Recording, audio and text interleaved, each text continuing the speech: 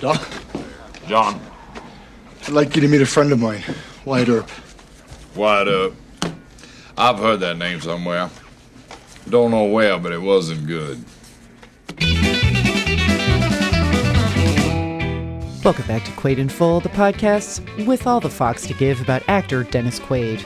I'm wicked ponderous exposition Sarah D. Bunting, and I'm here with consumptive sharpshooter Jeb Lund. Hello, Jeb. Ma'am.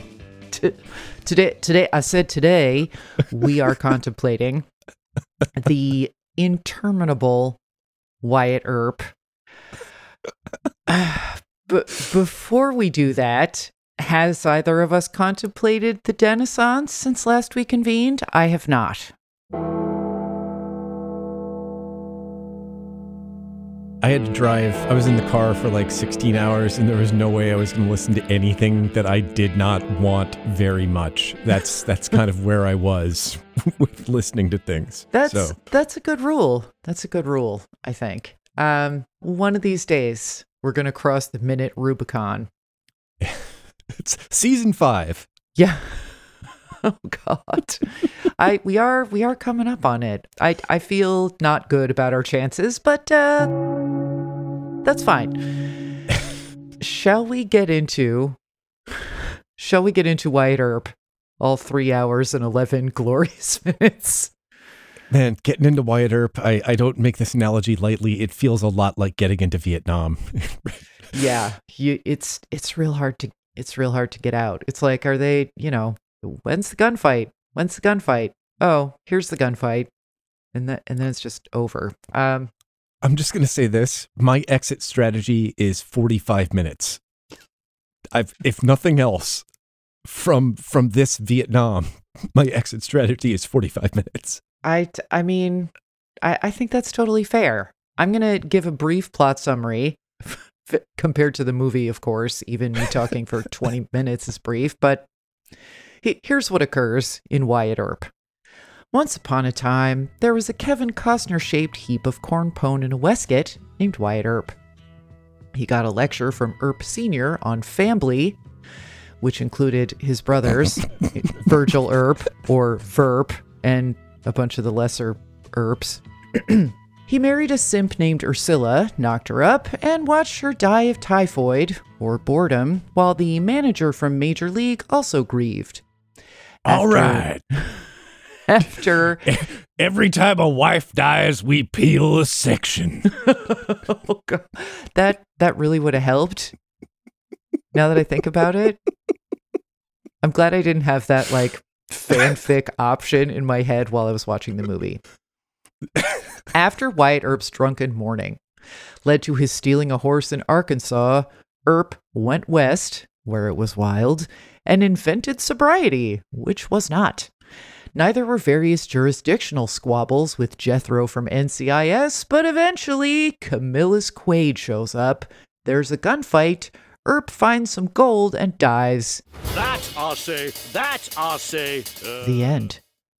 The fact that this seemed to have been filmed in real time was not something that escaped the notice of contemporary reviewers. Before I delve into a few of those, Jeb, did I miss anything in the plot summary, with the understanding that if I got into Kevin Costner's wigs in the early going, we would be here all fucking day? No, I don't. I think you covered pretty much his entire life. It's all there. No, you're good. Okay.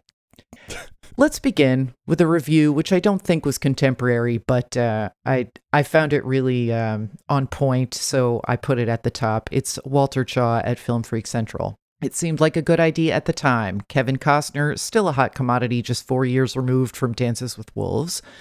Fresh from what might be the most important film of his career, A Perfect World, and not yet stigmatized by Waterworld, reteaming with his Silverado director Lawrence Kasdan, then one of the best genre writers in Hollywood, for a biopic of the famous lawman Wyatt Earp. Unfortunately, Wyatt Earp flopped like Kurt Rambis in The Paint. Boom shakalaka! Cute. It was too long, too prosaic, and in what appears in retrospect to be a pathological lack of pretense, too pretentious by half. It was the first real nail in Costner's career coffin, a product of his having way too much power and way too little savvy in a cynical America that had outgrown his kind of aw shucks long about Gary Cooper. Costner's still shouting, but it's hard to hear him from all the way back there in 1940. He's on fire! I really couldn't agree more, honestly. Like, I've seen Tombstone and I've seen High Noon, and ergo, this is completely superfluous. Yeah. But let's move on to Rita Kempley, who always has a nice low pH to pair with our comments. This is from the middle of her review where she's talking about Dennis Quaid. The emaciated Quaid, who lost 40 pounds for the role of the tubercular existentialist, is perhaps the only actor who actually seems to be enjoying himself, let alone giving a bigger-than-life-size performance. Coughing up a lung with each entrance, Quaid doesn't just steal scenes as this Georgia-bred gunslinger, she's talking about Doc Holliday, in case you were just born, but manages to revitalize the audience with every caustically comic appearance. Considered a dangerous dandy by many, Doc became one of Wyatt's most loyal allies and was the only non-Earp to join the brothers in their shootout against the Clanton and McClary gangs. Many a director has stretched that moment into minutes and made it his film's sudden, bloody centerpiece, but Kasdan treats it as the real Wyatt himself is said to have. He shrugs it off. His staging is as impersonal as a drive-by shooting. It's the walk from the saloon to the corral that gets most of Kasdan's attention. The camera virtually caresses the heroes, hipless and haughty in 19th century SWAT wear, who stride through Tombstone like fashion models on their way down a runway. And finally, Roger Ebert.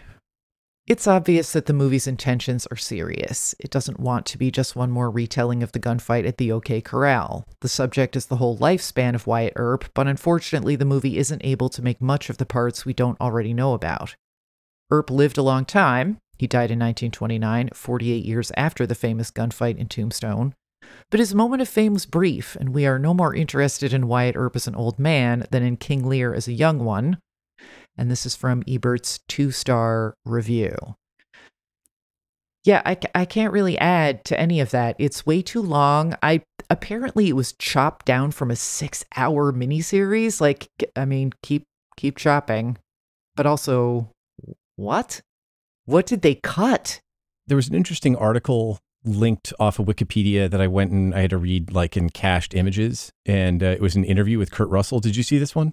I didn't. Where he was basically talking about what went into making Tombstone. And evidently, like this happened because Costner was attached to Tombstone, didn't like it because he thought it needed to be more about Wyatt Earp. Then there was the idea of it being a miniseries. And then because he had the clout, it was a movie. So I don't think it got hacked down from 6 because I don't think it ever fully expanded that far. I hope not. I can't imagine that we didn't see any single incident in Earp's adult life as it is. I can't imagine what was left. We missed out on his like contracts class when he tried a little law, and that was it. Yes. Yeah. That's a pity. But it was interesting reading like how Russell basically kind of personally pulled in the finances to rescue Tombstone and wound up kind of ghost directing it and talking about what he left out. And he said that, so last night I watched Wyatt Earp and then I just immediately watched Tombstone after it. And you're like, oh, interesting. Like, oh, this scene is almost note for note, you know, or like these lines of dialogue are the same. And like, maybe that's an historical resource speaking, but it's just sort of like illustrative of how unimaginative Wyatt Earp is when trying to give you all this context. It just sort of took this, you know, not to use the word propulsive, but at least like more kinetic and like intense, a well-paced script. And then we're like, well, what if we added dross? And it seems like that was the process that happened with Wyatt Earp. But with Tombstone, like Kurt Russell was going, well, we needed to make more room for things. So I cut 20 minutes of Wyatt Earp because I wanted to give like a dimensionality to all the other characters surrounding him, figuring, hey, they're just as interesting as he is. And that was such a good decision because Wyatt Earp is an asshole. And I don't want to spend more time like, what's the origin story of this asshole? I just want Doc Holliday. That's all I need. Yeah. You're only there for one thing. Like, he's famous for one thing, and that's what you're there for. So get to the fucking corral. And I mean, here's the sad thing to me about this movie. aside from the fact that you have Costner as Wyatt Earp, who is just a pill, basically, a stubborn pill. And Costner is not known for having a sense of humor about himself, and certainly no cuts are going to be made that actually would make Wyatt Earp seem like he had maybe more of a personality. But this is a, at times, breathtakingly shot movie. Like the first, Dennis Quaid doesn't show up for over an hour. An hour and 22 minutes, I think. Yeah, an hour and 22 minutes. This hour had an hour and 22 minutes, and the energy immediately changes. So like, that's a shame. But then before that, when you're like learning about teenage Earp and his motivations and the role of the Civil War and, you know, the Western lawman's blah, blah, blah, blah, blah. There's this one shot of young Earp and his dad, played by Gene Hackman, the heavy motif around here lately, where all you can see are their heads moving through fields as they're riding together back home. There are a number of beautiful shots like that. Kasdan respects the power of the land in this Malicky way, but then the movie is so long and so turgid that the power of those images is lost. And I think this is the best Quaid performance we've talked about, possibly. And it's the only good thing in the movie. Yeah. And I liked, it's Val Kilmer's Holiday also. I like Tombstone a lot. It's a good movie, but like, this is a fascinating performance. And it's in this, like, I just wish the movie were about him and Big Nose Kate, who is played by Isabella Rossellini. Seriously, everybody is in this movie. I think I saw myself as an extra in a bar scene.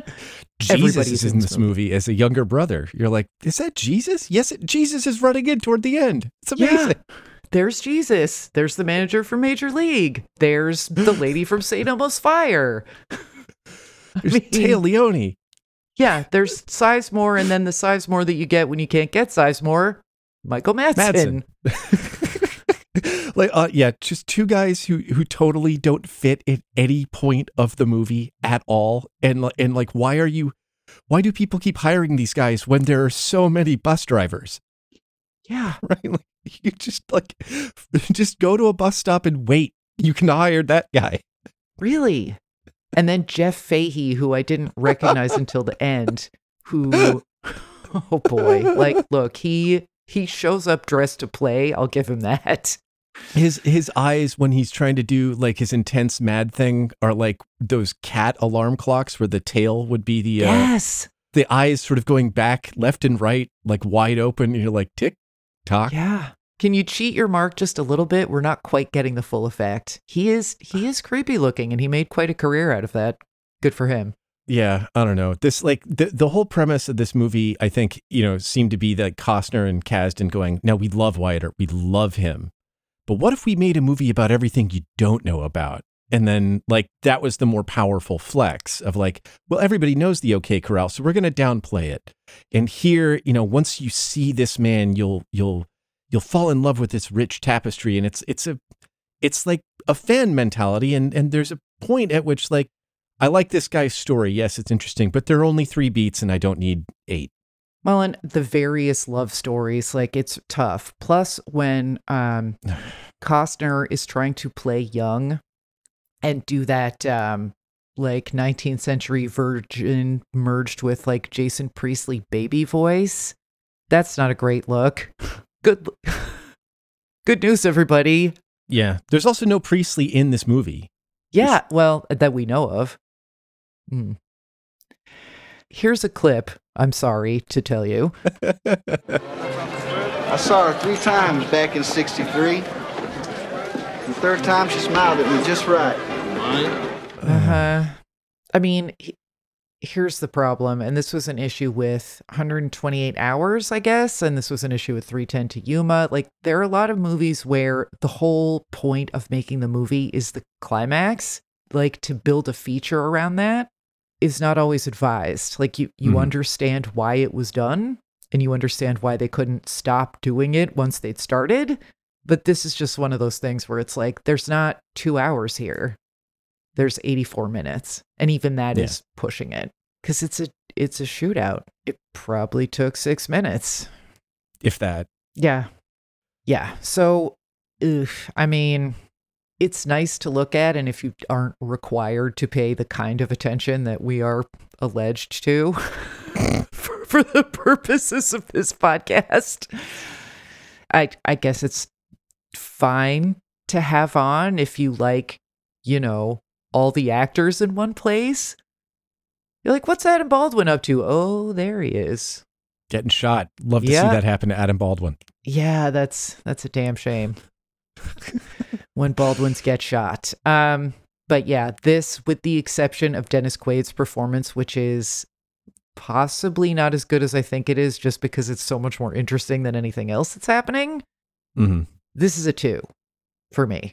Yeah, I think I felt like it was more 3, but still in that range of like, I'm getting just a couple of things out of this and I should be getting lots. And like, I'm hanging on for a couple performances, or every now and again when the camera tracks to here and I get to go, wow, that looks nice.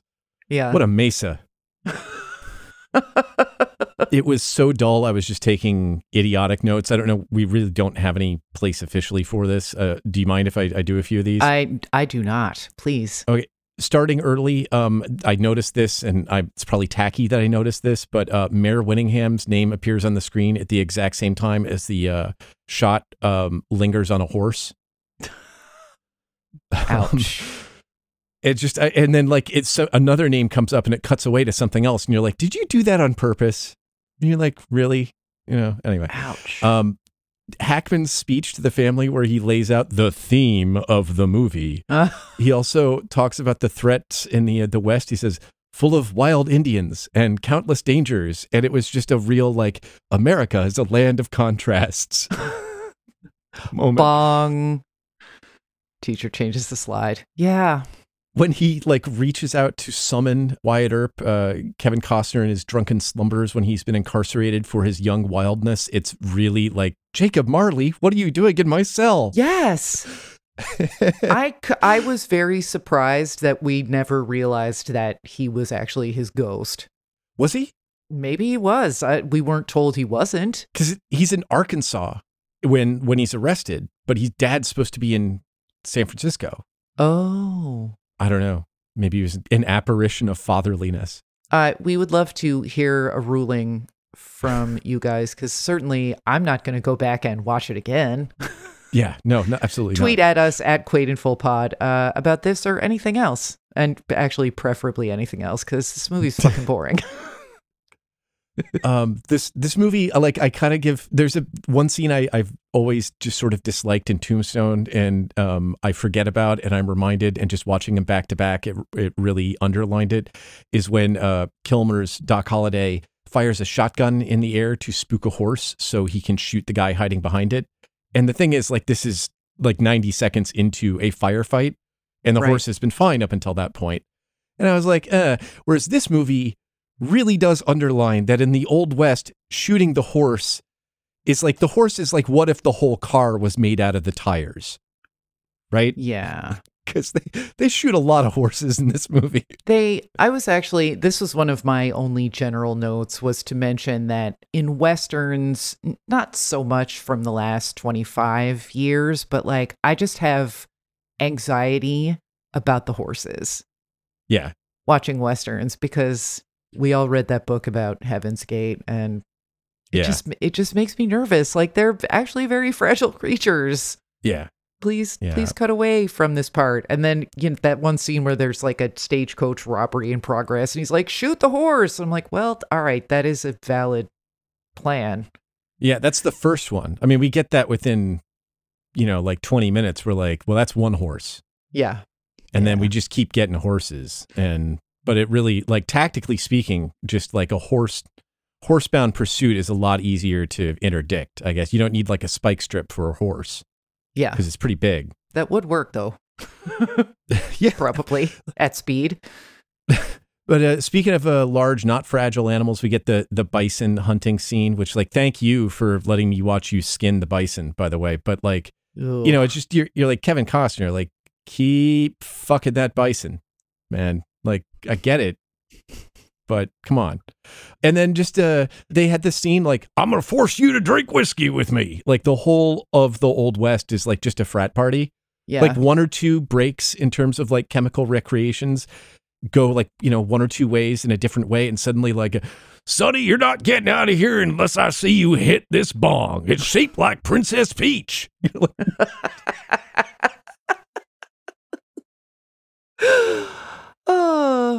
I think we might have to carve that off and keep it as a sound drop, because that was wonderful. Thank you for that. You're welcome. Oh, speaking of sound drops, we got just occasionally like the James Newton Howard score is like, do you get it? Do you get it? Like, it's bad about that, but it also like repeatedly sounds like the theme when the Ark of the Covenant comes out. You're right. Well, I'm going to take it, as it were, into the Quaid Qua Quaid section. You'll see why when I play a clip 3. What's wrong with you? What's wrong with me? What have you got? I am dying of tuberculosis. Everyone who knows me hates me. I sleep with the nastiest whore in Kansas, and every morning I wake up surprised. Surprised I have to spend another day in this pisshole world. Not everybody that knows you hates you. What were you fighting about this time? I don't recall.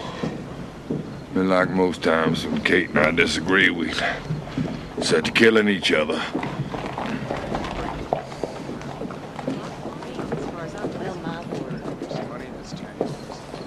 All of you can kiss my rebel dick. I mean, I don't know what you thought of this, of the voice choices made by Dennis Quaid here. I don't know why this Colonel Billy Bob Thornton Sanders situation works for me. He did lose 40 pounds for the role, and I think if they shot anywhere close to in order by the end, I was a little bit afraid for him. He really looks like shit. And they like roomed up his eyes. I mean, he's believable and really interesting in a way that is not the usual Quaidian interesting. Like, I'm not sure this is very Quaidy, but it's really good. I really enjoyed the performance. What did you think? I actually went back and watched all of his major scenes today because I felt like my mind was just not adhering to the movie very well when I was watching last night. Very, and I felt very like, familiar with that sensation. And, I felt like I was being unfair to him because the Kilmer portrayal is just so iconic to me. And I was thinking actually into like the fact that I probably in 6 months couldn't tell you much about this movie, but if somebody just says the words, "I'm your Huckleberry," like there's just this flood of images, like directorial choices, like, color scheming and just line deliveries that automatically rush in. And so I think I was measuring a little too hard against that because my initial response was like, man, if ever there was a chance to kind of be a rascal in your normal rascally Quaidian way, this would be the time to kind of bring that in as a leitmotif. And I think it's still there. But I was expecting more of the kind of wink of the Kilmer version. And so like on reflection, that essence is still there. I think maybe a little bit more would up the Quaid rating. But it was, I think he made interesting choices and he delivered them. He did what he was trying to do, and it made a good version of the Doc Holliday character. And it worked within at least the context of the scenes he was in. I'm not sure about, the rest of the marathon edifice. I'm not sure that this would work. Like, I said before, I wish that the movie was about him and Kate. I'm not sure that this would work as the centerpiece because it's like he has a lot of balls mo and then he coughs. Like he enters every scene coughing and then there's coughing in the middle of the scene and then there's coughing at the end. just in case you forgot that it was Doc Holliday. And it's like, who's that guy? Oh, like, okay, we got it. We understand what consumption is. But I thought that this was, given that I think a lot of the character brief for an actor playing Doc Holliday is that he is a somewhat affected character. This felt very unaffected from Quaid, and I'm not sure how he pulled that off. I have one more clip, and it's from a scene in which one of the, Earplets has been killed, I guess, or got shot, and I guess Wyatt is like, well, now it's time for me to drink, and Doc Holliday notices that an amateur is about to plunge into this and comes over to the bar to help out his friend in clip 4. Gentlemen, this game is losing its allure. I'm out.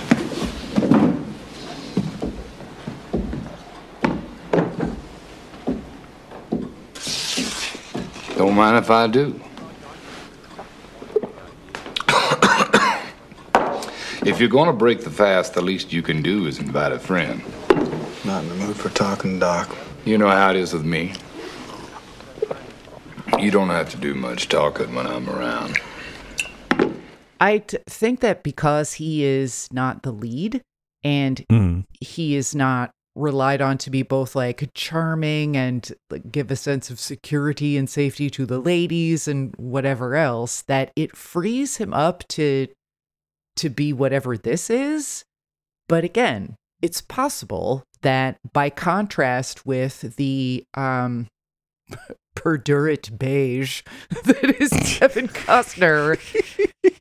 And look, I've seen Field of Dreams a gazillion times and been to the cornfield. Like, Kevin Costner has done some things for my personal cultural history, and I enjoy the movie Fandango, and he's pretty good in that. Perfect World was pretty good. Yeah. But this era of Costner, and I think this was not long after that Madonna documentary showed him just being this in real life, kind of. His little Lennon glasses. Like, it's possible that Quaid's performance is really, it seems much more colorful and nuanced and interesting than it is because it's next to this office park carpeting in boots. But I really enjoyed it, and I found it not admirable, but I was very pleasantly surprised and impressed. That said, a number is tough. Do you have a number? Can I stall while you talk? Yeah, well, hang on. I'll riff a little bit before I get to the number 2. So not the number 2. Our ratings are number 1. But the... This movie is number 2. Hi-yo! Sorry. Hooligans! No, you had to do it. You had to do it. I did. Yeah, Costner's like unctuous smarm to like, this sort of like beatific, like, that's all right, I'll donate to your strife kind of smile. Like, there's no way he can be compelling as really an outlaw. He's not even an outlaw as Robin Hood. And that it's like 2 outlaw roles. And you're like, yeah, he's essentially good.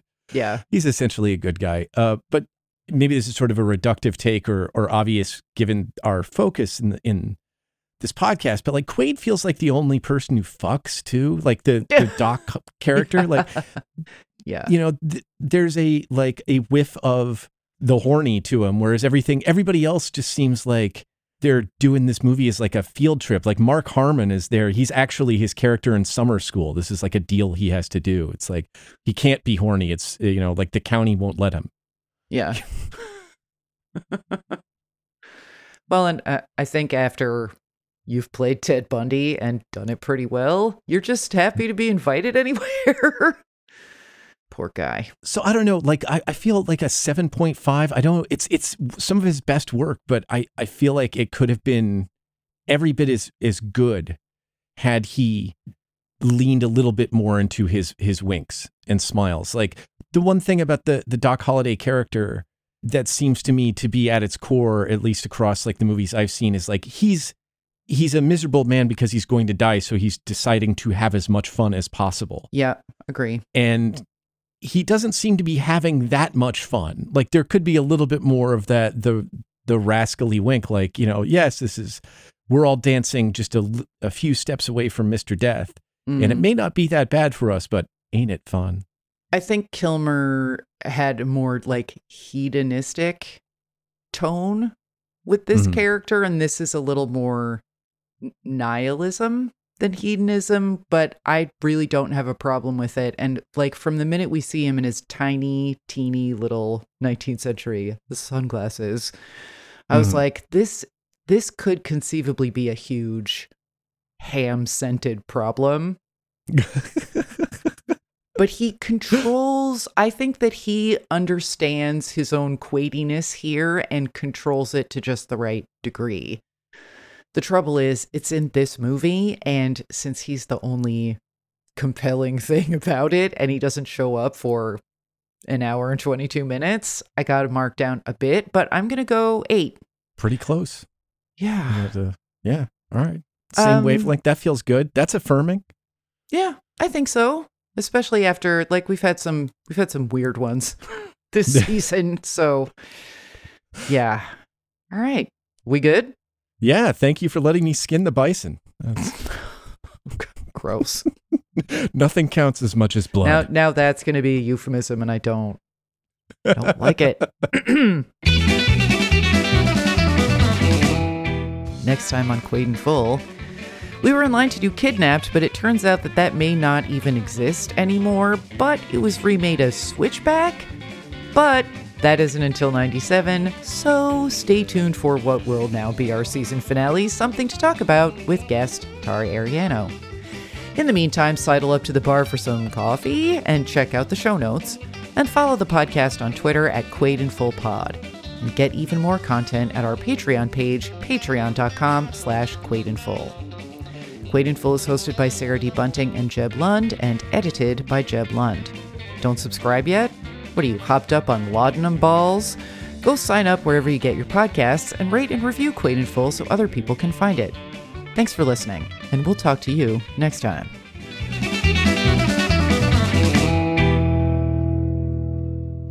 You've been a good friend of me, Doc. Shut up.